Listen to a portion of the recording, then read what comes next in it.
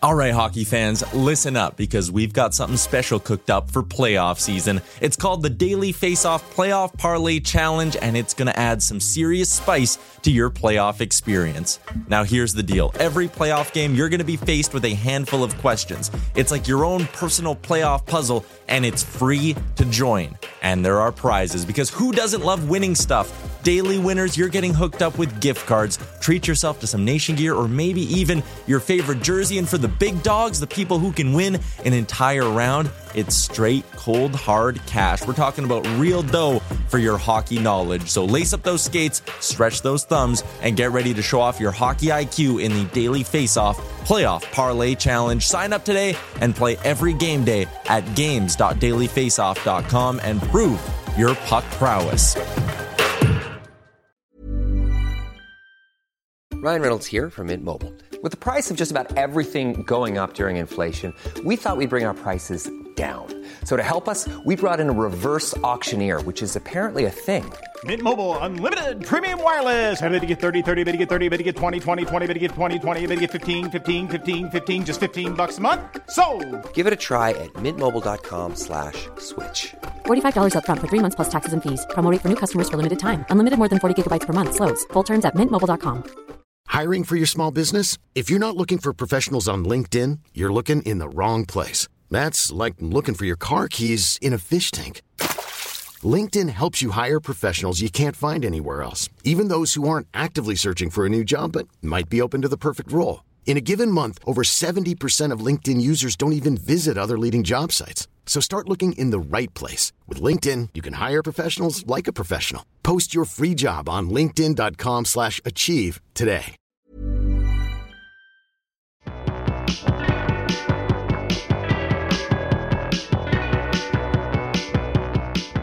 Welcome to the DFO Rundown podcast with Frank Saravalli and Jason Greger on dailyfaceoff.com. Welcome to episode 42 of the DFO Rundown, available at dailyfaceoff.com or anywhere where you want to get your podcasts. I'm Jason Greger, alongside Frank Saravalli, coming to you once again from the woodjerseys.com studio. You'll see the Boston Bruins jersey here. Frank can get you a little bit up close and personal. You see all the intricate work that goes into it. It's awesome when you see it. All different teams. You can check it out. It's an NHL licensed product. Go to woodjerseys.com right now. Look at Frank. Woo, sporting that. I like Vanna White over here.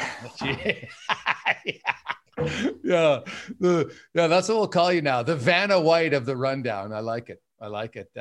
Frank, how you doing? It was, of course, Canada Day yesterday. So happy post-Canada Day to all our Canadian listeners, and of course, all our Indigenous friends as we learn more about our past. And you know, I'm not a big believer in erasing the past. I think you got to learn from it and talk about it. I think there's been some really good conversations and dialogue that will go on. I think that's the only way to move forward, right? Is to have the discussion. You can't hide behind it. You got to address it and understand and have empathy for those survivors of it. I couldn't imagine being a young child put in that situation. It's horrific, and it's not something you just erase. So, and also, of course, we have the 4th of July coming up, a huge weekend for all of our American listeners. Frank, what do you got planned for July 4th? Some golf. You know what? I was a little sour not being able to be in Montreal for the Stanley Cup final. I, of course, went to Tampa for games 1 and 2, and be so amazing to be in the building. Habs make it back for the first time in 28 years. And you're like, wow, like, can you imagine a better barn to see a game in? That's in the regular season when it's full. But if you could get any sort of capacity in there for game 3, like, be unreal. And so I can't cross the border. The exemption, even for double vaxxed people like myself, I've been fully vaccinated since April.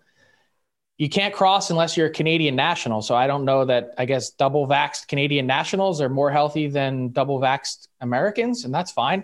That's the rule that the federal government set in place. And so I can't cross. So I'm home. I might as well play a little golf, hang out with the kids, go to the pool. That's about it. Have you melted at all there or what? Dude, well, obviously it's never been this hot in my lifetime. It's like Vegas hot right now.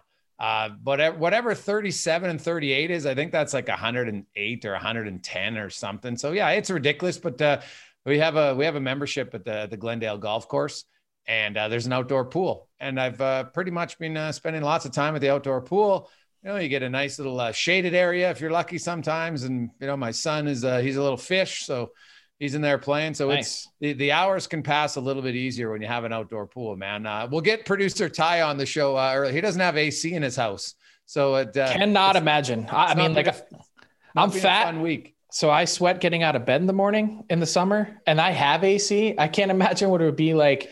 We took the kids to an amusement park last week before my son's birthday, and the hotel was having a problem with their AC, and you couldn't open the window. So it was like a sauna all night. And it wasn't even that hot out. It wasn't, that's the key. We were talking offline is the low temperature of the night needs to get down so that you stop baking. And instead, when it remains in, above 24, 25, 78, 80 degrees Fahrenheit, you're cooking all night long. It's like a hot box. Yeah. It reminds me, I've never had AC. This is the first house I've ever owned where we had air conditioning in it, and blows my mind.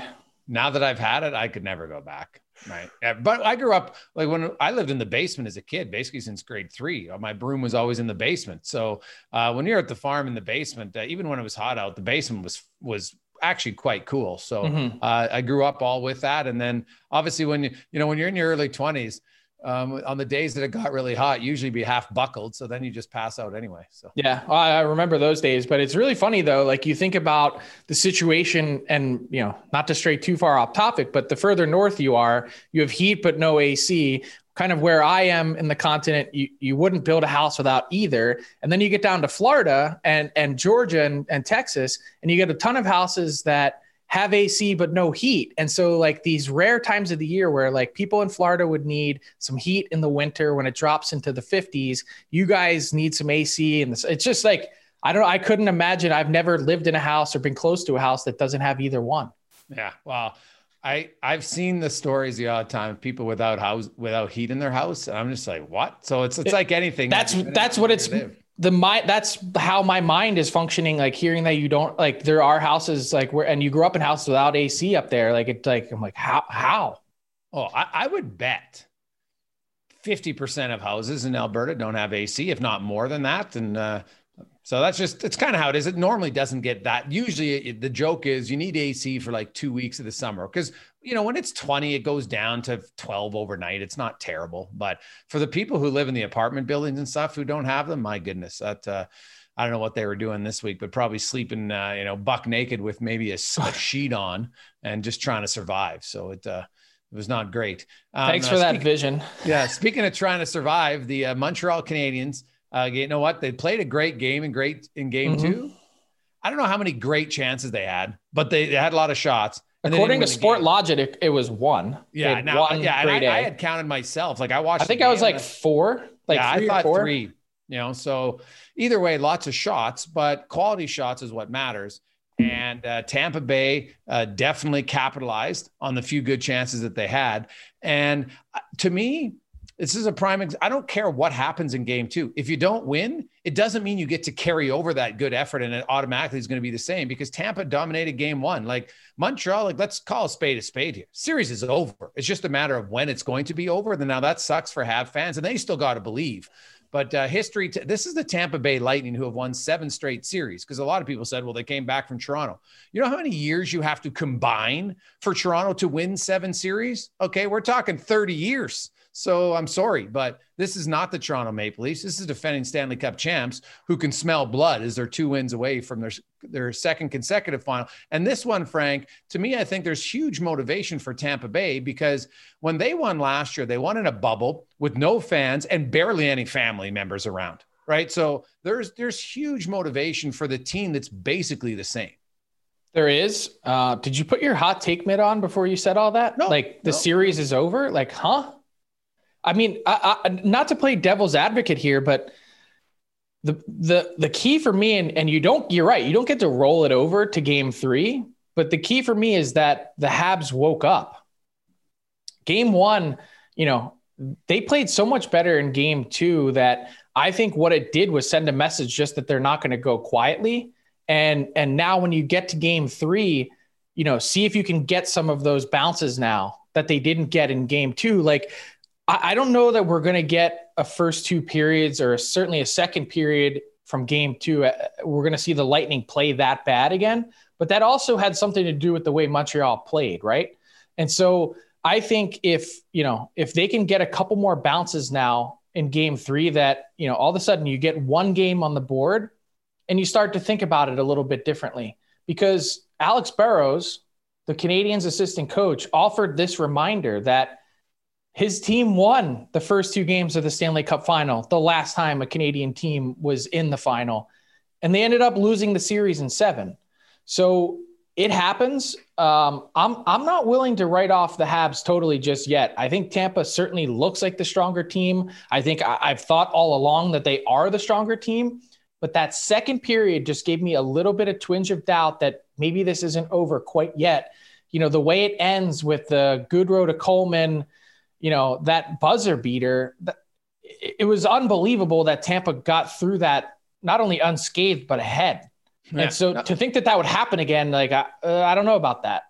True. Just like, do I think Montreal is going to dominate? I think Montreal will win a game at home. I do. I picked Tampa in 5. And so when I say the series over, I don't mean that it's going to necessarily be easy, but Montreal's not beating Tampa 4 out of 5 times. So that's just not, I don't see it. Hey, if it happens, Frank, feel free. Everybody can come on and rip me on it, but I just do not. I was going to say, we can come on next episode and you can eat one of your hats. Yeah. No, I'm not a big hat eater. So I just, Tampa Bay is just that good. So, but by the way, I think there's a lot to what you said. And I actually wrote a bit of it on dailyfaceoff.com with Pat Maroon previewing the series, just how motivated they were, not just to get back to the final, but to win, because it wasn't just winning in the bubble and not having your family there. Of course it's that, but it was all the other things that followed. It was the no parade. You have a parade with jet skis and boats.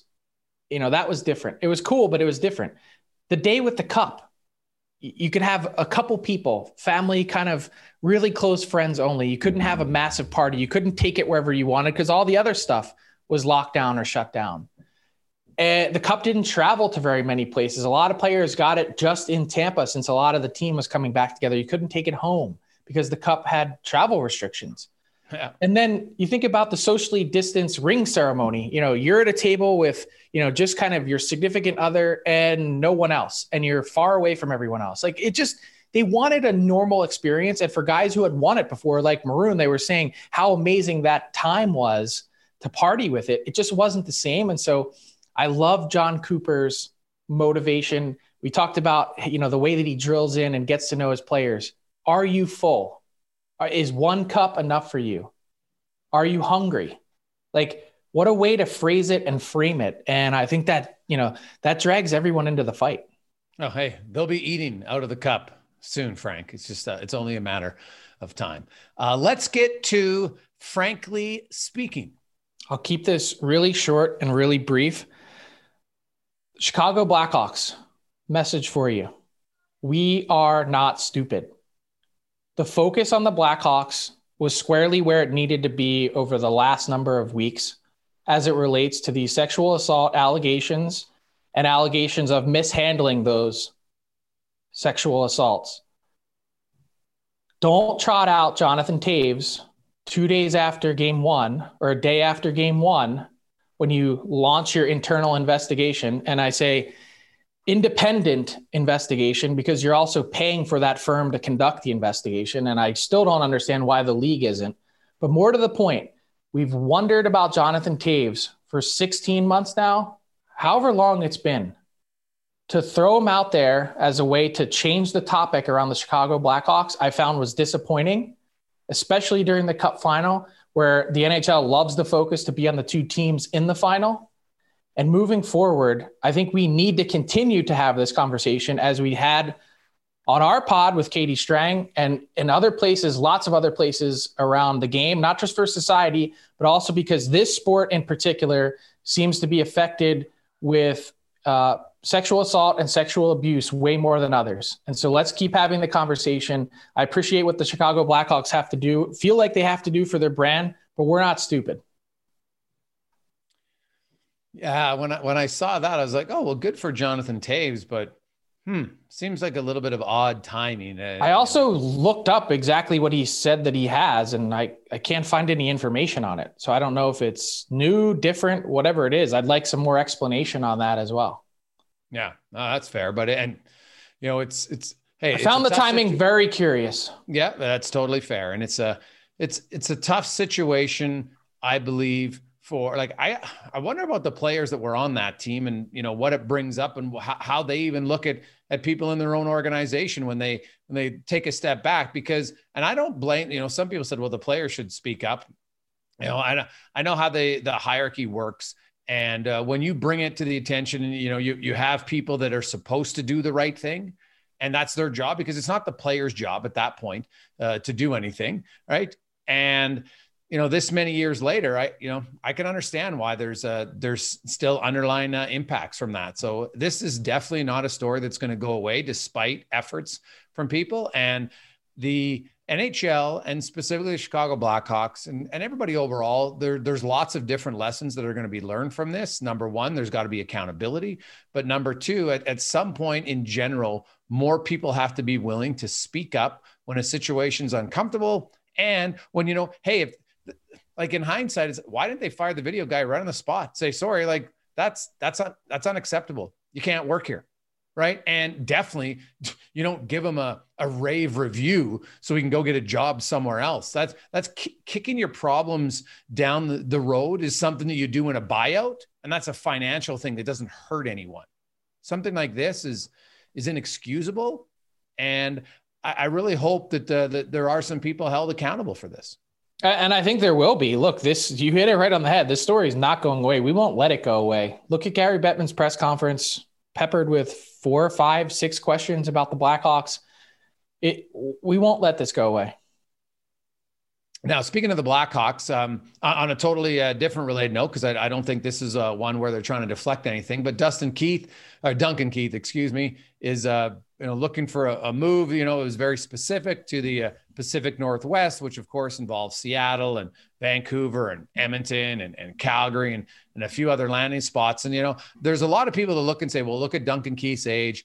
Look at the ice time he's played the last few years. Look at his numbers. WAR, for instance, wins above replacement. It's all falling off a cliff. Yeah, doesn't look good. Now here, and I dug into it, and there's a few things I want to mention about, is Duncan Keith's value at $5.5 million? No. But if he's 2.75, then you might consider it. But how much here's the thing, before you dive into your analysis, his base salary next year is 2.1, and the year after that is 1.5. Yeah, but yeah, I'm talking more. But for a team, let's say like a Seattle that has tons of salary cap space and it cuts the real dollars down, there's very little risk for you in it. Yeah. It's just cap space, right? So if you're a competitive team, cap space means more, but you're right. If you're Seattle trying to get to the floor, this is one where it doesn't cost us a lot of actual dollars. It definitely helps us though with cap space. And the thing about Keith that I looked at, number one, we can go back in the last 5 or 6 years, Frank, and look at defensemen. Experience matters in the playoffs. If you're a team that thinks can make it to the playoffs, I think Duncan Keith has a better chance to help you there than he does in the 82 games in the regular season. If you feel the rest of your team's good enough, then you get to the postseason, and experience matters. We've seen it. Right? Like you just go through the Zach Bogosian. People thought Zach Bogosian was done. Now, I'm not expecting Duncan Keith to be a first line defenseman, maybe not even a second, but in your third pair, look at Michael Kempny. Now, he didn't have a ton of NHL experience, but he had 9 years in the Czech league. He was a 29-year-old. He played top 4 minutes in Washington. No one in their right mind thought that was even a remote possibility, right? It's happened, year after year for different teams with veteran guys. And so I'm with you 100%. Shattenkirk, people thought, he can't defend. Well, won a Stanley Cup as your fifth defenseman in Tampa Bay. And it's about slotting him perfectly, which 100%. I think any team acquiring him at this point goes in eyes wide open. And here's the other thing I looked up for Duncan Keith. One thing that is very important for defensemen is continuity and who you play with. And so I'm just going to list off Duncan Keith's top 3 partners. Now, Duncan Keith played 929 minutes at 5-on-5. He played 27%. That's the most he played with any player. Basically, 1 out of every 4 shifts with the same guy. And that was young Mitchell, right? Then Boquist was after that. And then Connor Murphy. Those are his top three, 27%, 22, and 17. Now I'll compare that to other guys like Dougie Hamilton, right? And I look and I'm not saying Duncan Keith's remotely close to any of these players, but I was just showing people the comparison for top guys who are all Norris Trophy winners. So Adam Fox, who won the Norris Trophy, he played 70% of his minutes with Lindgren, right? So you have that continuity, you know where your defense partner is, and he's a pretty good player. You look at Dougie Hamilton, 81% of his ice time was with Jacob Slavin. That's a pretty good pairing, right? You go with Shea Theodore was at 48% with Martinez. Like no one was under 30%, whether it's Hedman or Jeff Petrie was up at 68% with Joel Edmondson, right? Charlie McAvoy was basically split because of injuries between Grzelcyk and Lauzon, both at 37 and 35%, right? So 72% of his time with two players. That matters for defensemen. And they also were guys who had more experience. So we can look at the WAR number for Duncan Keith and it's not good. It's fallen off cliff. But if Duncan Keith is slotted in the right area on a competitive team, I still think he could help your squad. I agree totally. And he's also been really durable. I was just counting here. He's missed 13 games in the last 6 seasons. For a guy of his age that has that much mileage on him, he's played 1,192 games. He turns 38 in 2 weeks, 2 weeks from today, actually. I mean, why not? Like what I mentioned, the real cash. And in addition to that, a dumb question as I was just looking up his numbers here. First ballot Hall of Famer? He's got 2 Norris trophies, two first-team All-Stars, and all those 3 Stanley Cups. Yeah, I like. Is he in first-time eligibility? I think we'd have to look at who comes in with him, but it'd be hard for me to think of 3 players who are going to be more decorated from Stanley Cups, from Olympic trophies, as well as just individual accolades. How insane is this stat? 1,192 games, and his career average ice time is 24:57. It's a lot of minutes, man. That's why you get him. Because even last season at age 37, 23-25. Yeah, the guy's throw him out there. He's in unreal shape. He's always well conditioned. And so I wouldn't, you can take your WAR stat and look at it, but I think you then have to dig deeper. One statistic is never fair. Just like looking and saying on the eye test, oh, he skates well. Well, that's one element of a game. There's lots of guys who by NHL standards are average skaters who are highly effective. And I went through the list of players over 35 this year, Frank, who are significant contributors. Now, a lot of them came from the 2003 draft class, but there's a risk, of course, because of Duncan Keith's age, no question. But Mike Smith was 41 and finished 6th or 7th in Vezina Trophy. So the goalie position is a little differently. You can play that till you're super late in age. But you look at Charles in his 40s and he was playing top 4 minutes. And you look at Corey Perry and you look at people thought Eric Stahl was done in Buffalo. When suddenly you put players who are good, who are elite players early in their career. You mean just take them out of Buffalo? Well, that maybe too, but you put elite players Taylor Hall, who were good and then put them elsewhere on a good team. Guess what? Good players play better with good players. So shocker. Chicago had an inexperienced group. And I think Ian Mitchell is going to be a really good defenseman, but Duncan Keith was kind of in a mentor role. And even that, it was like, oh, okay, every 4 games, I'm getting a new, that's a fine, a new partner. So we'll kind of see where that goes. Now, Frank, there's lots of other. Speaking of new partner. Little roasty for you. Roasty Coffee, a local Edmonton company. Just wanted to highlight them real quick. Andrew Hayes, co-founder of the company with his dad. He has a hockey path. He has a hockey DB. Go check him out.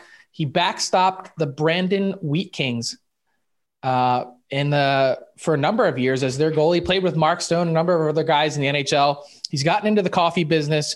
I'm actually drinking a roasty blend right now. They call this the Brazilian bourbon. Really good. If you're a coffee drinker, check them out. Roasty.ca, ROASTI. They send you coffee beans in bags, subscription style. So you never have to go to the store and buy coffee again. Life's too short to drink bad coffee. That's what I always say. Check out roasty.ca. Does it have a bourbon flavor to it? Like you get a little hint of it at the end. Yeah. All right. Did you add a little bourbon to it? It's a little early for that. Well, I just thought you might start early for 4th of July. Now, there's lots of rumblings to get to, Frank, and we'll get to buy or sell with producer Ty in a second. But Nugent Hopkins contract, give me your thoughts. 8 years, the cap hit gets down to 5.12. What do you make of this deal for Nugent Hopkins and the Oilers? Well, I think this works for both sides, obviously, since they signed it. But I think what Nuge gets in his pocket is the $41 million and the security, right? That's what he wanted. It was to not leave total dollars on the table. And I think they accomplished that. The Oilers got what they wanted in Nuge at a lower cap hit. I told you, I think they started somewhere around 6.5. Then the next offer was like under 6. And then I think one of the last ones before the deadline was, my recollection serves, somewhere around 5 times 5.4, somewhere in that neighborhood. And they end up at 8 years, 5.125. And I think it's going to be a little bit painful for the Oilers in years 7 and 8 when they get to that point. But I think with where Ryan Nugent-Hopkins is at right now, and where you can plug him in, I've mentioned my concerns about his production playing with McDavid. And I do have some concerns moving forward about his production, especially given the fact that he doesn't strike me as one of those guys that always shows up in great shape. And I wonder about how he ages. And good for him that he got, if you look at the structure of this deal, a little bit of buyout protection in those last few years with some signing bonus in there. But I think moving forward for the Oilers, it's at a cap hit that doesn't cripple you. And, you're going to get some production there and some flexibility for a lot of the reasons we've talked about. If you've been listening, the ability to flip him to center if you have an injury, the defensive consciousness that he has in his game. I think all those things matter. And I think they're in a good spot moving forward now. And by the way, Nuge gets to retire an Oiler. I just didn't know that all those slogans, keep Nuge forever, from the Real Life podcast guys, that they actually meant forever. Yeah, well, he'll only be 35 actually when the contract ends, and with the age of players, who knows but he has a very good chance. And barring serious injury, he'll pass Kevin Lowe and play the most games in an Oilers uniform. It looks like. I really think, Frank, you mentioned years 7 and 8, there might be some concern there. I think that's totally valid. I think they look at the next 4 years at $5 million. So it's actually $1 million less basically than what he was making. And that because those are the years where the Oilers are going to have to go on some runs here, not necessarily win, but just go on some runs, win a round, probably win 2 rounds a few years to entice McDavid and Draisaitl to want to re-sign there because they feel the team's really close. And so having Nugent Hopkins there, Darnell Nurse, I suspect, will sign a long-term deal. He's another guy who's very close to Draisaitl and McDavid. And so if the team's better and they've got their guys that they really like close, I think there's a better chance that you could see Draisaitl and McDavid when their contracts come up. And if you win and you're productive, like let's say year 4, year 5, they win, you're going, okay, who cares about year 7 and 8? We got our cup. Exactly. It doesn't matter. No, totally true. And the other thing about Nugent Hopkins, I looked it up. So in 2019 and 20, when he played with McDavid, he averaged 2.07 points per 60. Last year was 1.7. Last year with Draisaitl was 2.04. I think the last year with McDavid, the 1.07 is kind of an anomaly. Nugent Hopkins, I talked to him about it. He couldn't score. He felt he had chances, and he wanted to work on a shot. There was times, I think, where he needed a quick How many release. Opportunities? Yeah, exactly. So I don't think Nugent Hopkins, I'm not expecting him to be a huge 5-on-5 production player because he never has been, but I think he'll have much better production even if they stay with McDavid. Because it all depends. But that's been my concern is like he had, I think this season it was 31 games. Yeah. Well, his production should have been 65 points in those games. Yeah. Well, here's the thing though, Frank, confidence is a strange beast. And we've seen lots of good players. You all of a sudden lose confidence. And now when the puck's supposed to be off your stick quick, now it's on there for that extra half second. And that's usually the difference between a goal and a save. But that would mean that they also got a pretty good window into that. And I know you can, next season, maybe you come back more confident, now that you have the deal. I always wonder about that player playing in the final year of his deal, but still that was enough to give me some pause about whether or not it made sense to bring him back. No, it's totally fair. I wasn't going to pay him more than 5.5. So the fact they got him lower cap hit, I know that obviously they did that by taking a risk in the later years. And, Nugent Hopkins, isn't fast. He's extremely quick and has very good edge work. And usually those type of players, they can get into their career and survive. He might end up being a that's my problem with it. Like, that's my problem with, I think, his overall approach. He can survive. That explains RNH in a nutshell to me. It's been can survive mode for a while. It should just be, how can we push and find a way to thrive and do better? How can we push the envelope? McDavid is a striver. Draisaitl is a striver. Ryan Nugent-Hopkins is not a striver. I don't know all about his offseason and what he does. I can tell you that those other two guys are pushing the envelope in terms of what they're doing. It seems like every season it takes Nuge 15 games to get warmed up. Yeah. Well, you know what, Frank, there's some validity there to see if you push him, but you're not paying him like a striver, right? I guess that's the way you look at it. It's a fair criticism. Free.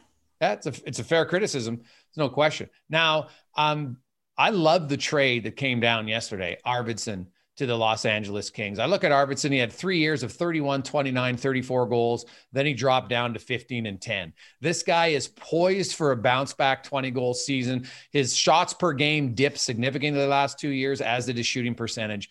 I love this trade for the LA Kings. I don't really understand it from the Nashville perspective. What are they doing? I mean, a second and third round pick.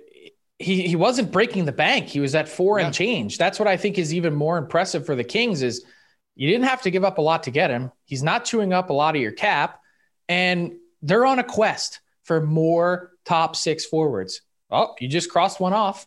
You add Victor Arvidsson. He's also a grinder. That's what I love about his game. He's not shy to play and dive into the muck in front of the net. He's always there wreaking havoc.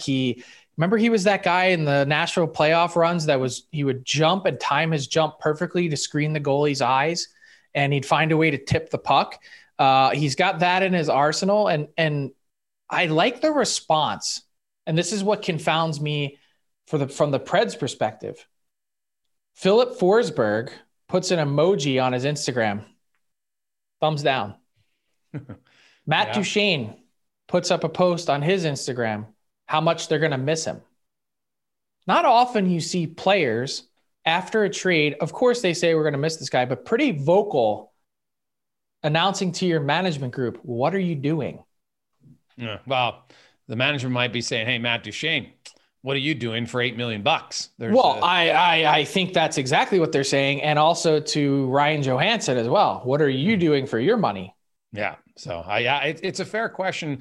What direction is Nashville going with this trade? Did Arvidsson ask to get out? I don't know, but it definitely feels like a win to me. This is a good bet trade, I find, for LA, and Nashville's going to have to hope that their scouts come through huge and these 2 picks pan out. But these 2 picks aren't helping you for probably 5 years when you look at second and third rounders for the most part, when they're going to be here. I think the Kings are going to be so much better that this year that we're looking to a mid. Like, I think they could be a playoff team, no doubt.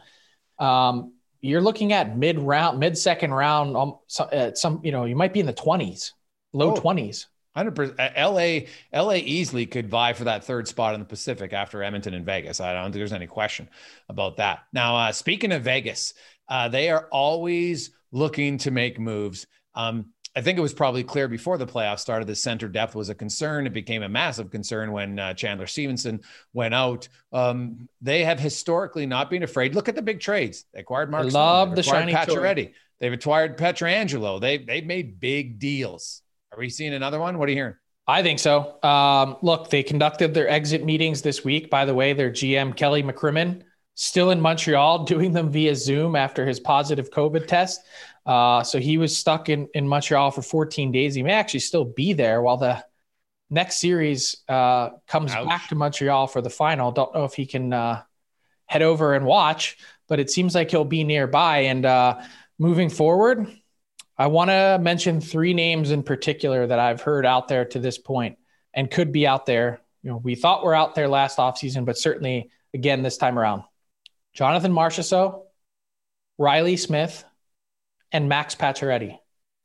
I think those are 3 guys to really keep an eye on moving forward, and probably in that order. And then, of course, you get to the goalie part. What do you do? Can you bring back $12 million in goaltending? How does that work out? And if I'm not mistaken, Marc-Andre Fleury is eligible for an extension. How does that work out moving forward? So lots of questions on the goaltending front. Clearly, with the way that the season ended, probably a pretty sour taste in the mouth of a bunch of people involved in that, meaning the way it was handled with Fleury not starting the next game.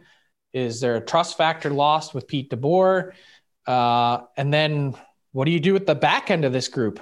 Alec Martinez walking as a free agent, most likely. How does that function moving forward? I mean, that guy was the back. We had Derek Anglin on. He called him the backbone of their defense, which says a lot given that Alex Petrangelo's there. So lots of question marks around the Golden Knights. And I mentioned it when you said it. They seem to be really interested in the shiny toy. So we just got to figure out who the new shiny toy is this offseason. Jack Eichel. Makes sense. I mean, you need a center, and Chandler Stevenson was your center. How do they squeeze in a $10 million guy? I think their approach has been whatever. We'll make it work. We'll do whatever we need to do in order to make it work. Trade Nate Schmidt, trade whoever it is, Paul Stastny. They've found a way every offseason to do it. So that part I'm surprisingly enough not getting hung up on. Yeah, no, 100%. I agree with you. Kelly McCrimmon, even George McPhee, they were not afraid in Vegas's brief history I always think of this, Jason, and it's a line from another general manager, but I say this now knowing that we are 4 seasons into the Vegas Golden Knights experience, and we've got just a handful of guys left from that first team. It's a line from another GM. If you want loyalty, get a dog. Yeah, well, they've shipped out whoever they need to in order to make it happen. Yeah, no, that's true. Then you look at other teams who win and, they'll keep their cores around, and you got to be patient too sometimes. Tampa Bay, prime example, like Alex Killorn, 2007. The lesson has been patience. Hedman, 2009, right? Kucherov's been there for a decade since they drafted him. So I saw our buddy Chris Johnson wrote in his story the other day on Sportsnet that John Cooper and the Lightning have been coming to Montreal so long together that Nikita Kucherov was a healthy scratch. Like, think about that. Like, team, player, all like no one's gone anywhere. I mean, and think of all the teams that have won and broken through in the last number of years. St. Louis, Washington, Tampa finally does it. It's been mostly with the same core. I'm looking at right now. It's 5 guys that are left: Carlson, Marchessault, William Carrier, Braden McNabb, and Marc-Andre Fleury. That's it. Those are the only players left from the expansion draft. No, Reeves came in. Reeves wasn't there. You're right. He came in later from Pittsburgh. Yeah. So, it's kind of crazy for sure. Hard though, when you only have 4 years. So it's hard to have many guys there long-term, but the fact there's only 5 left and they turn it over, but hey, it's worked for them because they've been in the conference final 3 out of 4 years, which is saying something for sure. Now, quickly, before we get to producer Ty, let's quickly update us on the Rangers. Should be an interesting offseason for them coming up. We know there's obviously one buyout coming. Yep, there is a buyout coming, and Tony DeAngelo reported that on dailyfaceoff.com. It will come in the first buyout window, which opens 24 hours after the conclusion of the Stanley Cup final. There's a number of interesting buyout candidates around the league, and I'll get those posted on dailyfaceoff.com here in the next few days to sort out around the league. But Tony DeAngelo heading towards a buyout. That's finalized. And so they will have Chris Drury $5 million, $4.5 million in dead cap space next season with some of the other buyouts that they have: Lundqvist, Shattenkirk, Dan Girardi. But interesting story from Larry Brooks in the New York Post in the last couple days, saying the Rangers, if they'd like to make some significant transactions, probably need to ship a couple guys out. And I've identified one in particular whose name has made the rounds in NHL circles over the last number of days, and that's Pavel Buchnevich. Restricted free agent, has ARB rights, and he's coming off a 48-point season, 48 points in 54 games, 20 goals. So he really stepped up in a big way, beating his previous point total from the previous season in 14 fewer games. And he's going to be due a big ticket, one that they probably can't afford. So put Pavel Buchnevich on the daily face-off trade targets list because he's going to be on there next time around.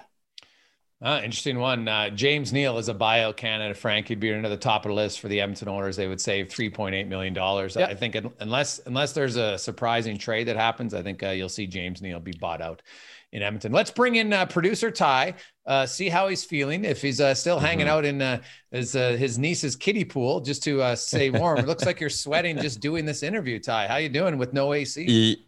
Yeah, you can definitely tell that it is very hot. My face is very red doing this, and I've taken a step backwards though. I'm up in my condo. I have no AC, so I've moved back in with my parents for the week, and I'm sleeping in their air-conditioned basement just to get out of this heat wave, Jason. But you know how bad it is here in the Edmonton area right now. But I got my fan on behind me. I got enough juice to get through buy or sell, which is brought to you by Jock Market. JockMKT.com. Find them on your app store. A hybrid between fantasy sports and the stock market. Promo code DFO50 gets you a $50 deposit bonus. And let's start with a sort of Jock Market themed question on buy or sell. I'm going to say the Habs bounce back in game 3. I want you to tell me if you'll buy or sell on that idea, but also give me one player whose stock you might want to, maybe it's even buy low on heading into game 3. Jason? Wow. Captain Obvious states this is the game. If the Habs want to get back in the series, they have to win. Like, I would assume they're going to come forth with their best effort, but I'm just not sure it's enough. And if it is, I think it's a stay of execution. But I did pick the Habs to win a game before the series began. So I'll say it's tonight. And if I'm buying low on a guy who I think could emerge, I will say you're going to get some offensive production tonight from the Worm, Corey. Oh, I knew you were going to say it. That was my guy. It's hard not to. That guy always finds a way to score. Yeah, I'm going to buy as well. I think the Habs win game 3. And the guy I'm going to buy low on, his stock was pretty darn low coming out of the first 2 games in Tampa, is Carey Price. I think you could see the frustration he had. I think you could tell, in game 1, the pressure that he was wearing. First time in the Stanley Cup final at this age, knows what an opportunity it is, may not get another one. I think some of that wears on you. And I think he's going to be much better in game 3. Up next, let's get to the off-season topics here. Frank, you're reporting on a potential big deal that could be coming out of St. Louis with Vlad Tarasenko. I'm going to say he's gone before the draft. You buying or selling on that? I am going to sell. The timing of it, I'm just not sure, because I think, you're looking at the cap and it's a bigger ticket to squeeze in for sure. $7.5 million, 2 years. I think he's a guy that people are wondering about his health, but I can tell you from doing my own research and investigation that he is completely healthy now after going through that recurring shoulder injury. This is gross, guys, but he couldn't get his shoulder to stay in joint. It kept popping out. And so they finally fixed it. And moving forward, he's going to be fine. I'd say Vlad Tarasenko is on the move, but it's between now and when free agency opens.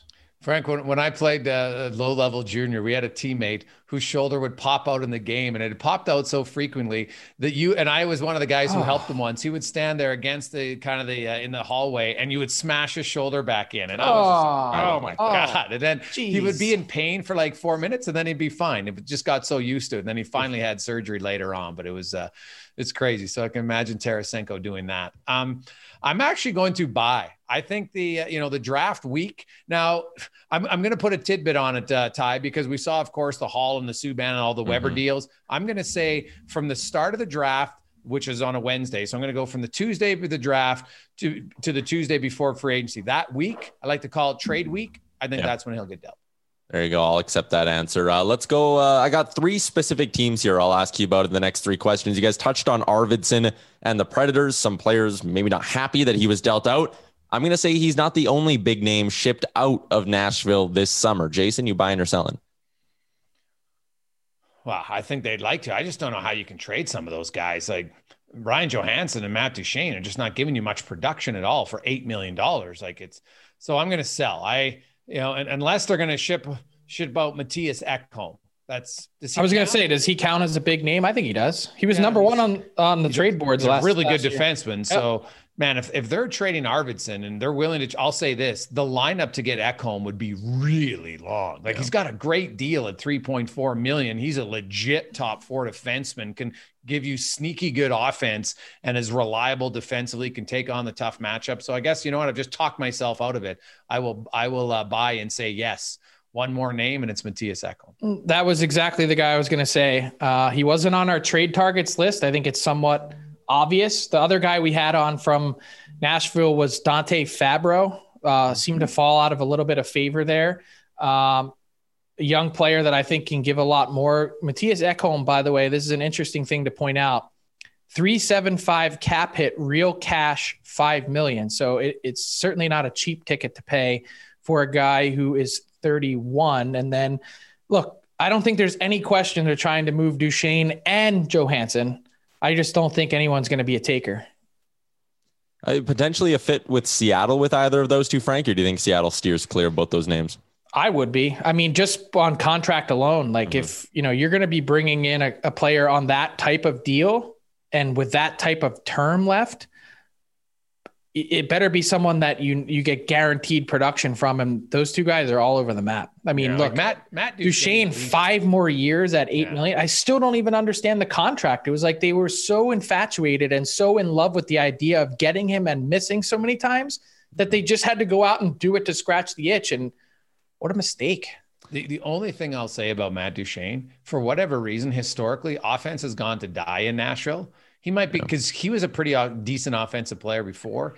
I would have more faith that he could produce somewhere else. Ryan Johansson's never really been like a great offensive player in my eyes. So I would have no faith in him, but I'd have faith that Duchesne might be, if you can squeeze Nashville, Frank, to retain, like 1.2 or 1.5 million, you get down to 6 for Duchesne, 6 and a bit, 6.5, maybe. Doesn't last season scare you at all? 13 points, 6 goals. I mean, like, yeah, it's not ideal.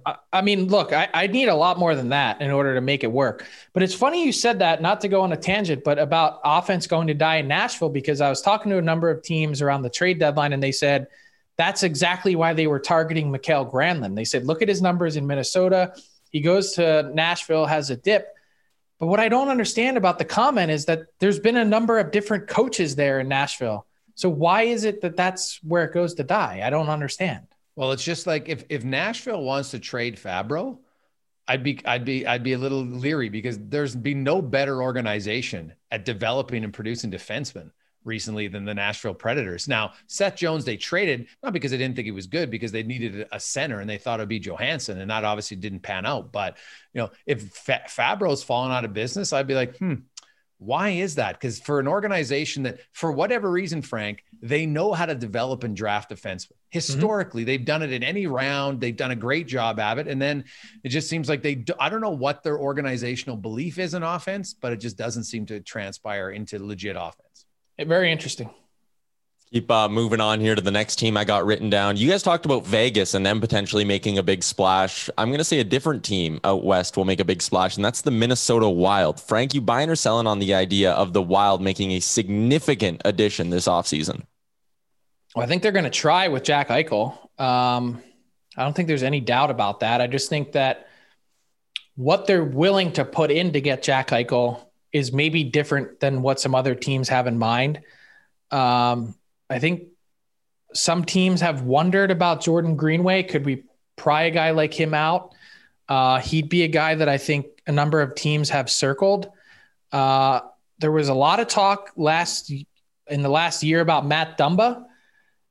I don't think they're interested in moving him, according to sources. And I think moving forward, they found that Matt Dumba was such a big part of the energy that team had, that they've shied away from that at this point. So I don't think he'd be a fit to go. Everyone's eyes are on Kaprizov and what that contract looks like. And by the way, another buyout candidate would be Zach Parise. So lots of things happening in Minnesota this offseason. I'm going to buy that they certainly try to make a big swing. Oh, I'm buying all day long, man. Bill Guerin came in as a manager under the greatest GM in NHL history when it comes to acquisitions in the last 7 years. Jim Rutherford, who was never afraid to make a deal. Heck, he made more trades than the other GMs combined for stretches. So, and I think Bill Guerin has come in, he's shown he's not scared to make a trade. And I think Bill has the philosophy, Don Waddell told us on the pod earlier, he's like, I don't worry about as much as on what I'm giving up. I focus on what I'm acquiring. And I think the focus on what you could acquire in Jack Eichel means, yeah, you're going to have to give up something of significance. But I believe that the Minnesota Wild, whether it's Eichel or not, I think Bill Guerin does make a splash this offseason. Final team here is the Chicago Blackhawks, who we've already talked about a lot, but they're getting back Jonathan Toews. They have some decent young players, and we're hearing they could be interested in a big name defenseman. I'm going to say the Chicago Blackhawks make some big moves and fast track their rebuild a little bit this summer. Jason, you buying or selling?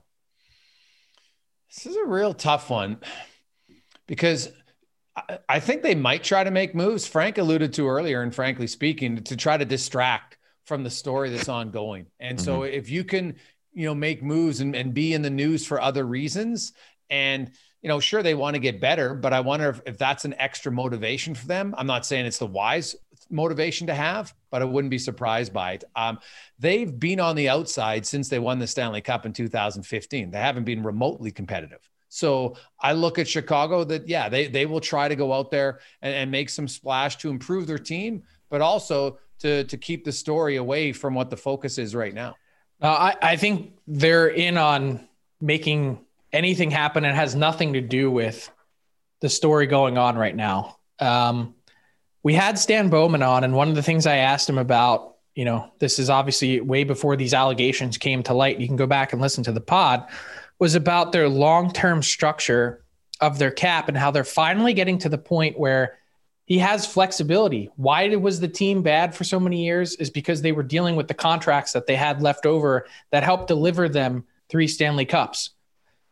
2 seasons from now, the Blackhawks have exactly $8 million committed on an $81.5 million cap. He knows that. He also knows finally that he has the flexibility of Brent Seabrook and Andrew Shaw both being able to go to LTIR if need be. That's almost $11 million in free space. They're going to be a major player, whether it's Seth Jones. I don't know if they can afford another $10 million player if they were to try and go after a Jack Eichel. And I'm curious to see what Jonathan Toews looks like and plays like, but they're going to be a major player this offseason.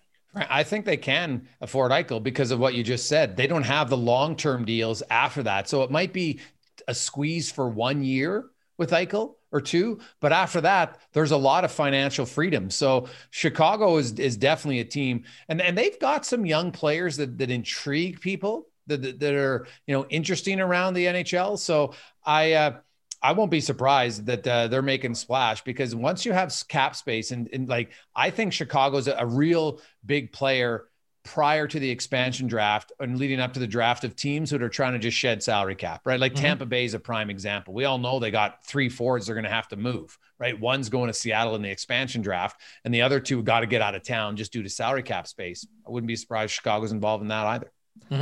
There you go. That is Buy or Sell, brought to you by Jock Market. Stay in the game, jockmkt.com. That promo code, once again, DFO50 for a $50 deposit bonus.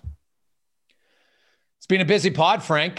Lots of rumors and rumblings and different things to talk about. Let's quickly touch on the Tarasenko. Why is this Tarasenko wanting out? Is this the Blues wanting to change? What is your spidey sense telling you about this possible deal?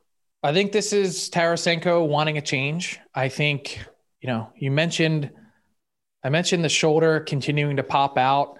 I think there's been some issue there in terms of getting the proper medical help that he needed. I think moving forward, there may or may not have been some lingering disappointment from not getting the captaincy after being there for so long. That's just the rumor and speculation around it. I don't know how accurate all that is, but that seems to be the indication. And as I reported, he has a full no trade clause, and he's provided several teams to the Blues that he'd be willing to waive that for. So it's up to Doug Armstrong now to dig in and do the work. And geez, you think about Tarasenko coming 5 straight 30-goal seasons before he got hurt. You got him. You've got all these guys that are UFA, Mike Hoffman, Tyler Bozak, Jaden Schwartz. That's a lot of goals. Who's coming back? where are you getting your goals from moving forward? That's a lot of pressure on Ryan O'Reilly, Braden Shen, David Perron. I mean, Perron had a fantastic season again, but like, he's 33 years old. Like, at some point, is there, something moving forward that, I don't know, when does the decline start to begin? You'd have to be thinking about that. And those other guys, I know Mike Hoffman was a square peg in a round hole this year, but Bozak struggled. Schwartz lost his dad, and I think that contributed to the season that he had, making it a really tough and difficult year. And Blues are another team, add them to the list, that are going to be so interesting to watch. And by the way, Vince Dunn, he didn't make it on our I don't think he made it on our trade board, our trade targets. Vince Dunn is another guy on defense that they could certainly be looking at moving.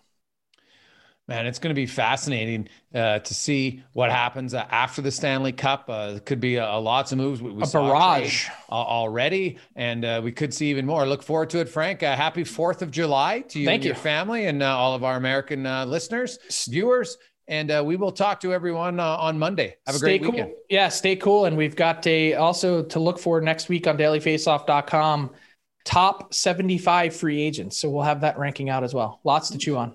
Love it. Thanks for listening to the DFO Rundown with Saravalli and Gregor. Keep it locked on dailyfaceoff.com and subscribe wherever you get your podcasts from to never miss an episode. All right, hockey fans, listen up because we've got something special coming your way this playoff season. It's called the Daily Faceoff Playoff Parlay Challenge, and let me tell you, it's going to add some serious spice to your playoff experience. Now, here's the deal. Every playoff game day, you're going to be faced with 4 questions. It's like your own personal playoff puzzle. And here's a sneak peek into some of those questions we'll be firing your way. First up, you got to pick the winning team. That sounds simple, right? But there's more. You got to decide if the total amount of goals in the game will be over or under a certain amount, and that's where the real strategy starts to kick in. Next up, you're picking who's going to find the back of the net first, and you're going to want to be careful because that's one that could be cooked early on in the game. And finally, you got to predict which period is going to be the highest scoring. Will it be a barn burner in the first, a shootout in the second, or a nail biter in the third? That's up to you to decide. Now let's talk about prizes, because who doesn't love winning stuff? For the daily winners, you're getting hooked up with gift cards to treat yourself to some fresh Nation gear, and you might even win a jersey from your favorite team. And for the big dogs, those who can win an entire round, it's straight, cold, hard cash. We're talking real dough for your hockey knowledge. So lace up those skates, stretch those thumbs, and get ready to show off your hockey IQ in the Daily Faceoff Playoff Parlay Challenge. Play now at games.dailyfaceoff.com and prove your puck prowess.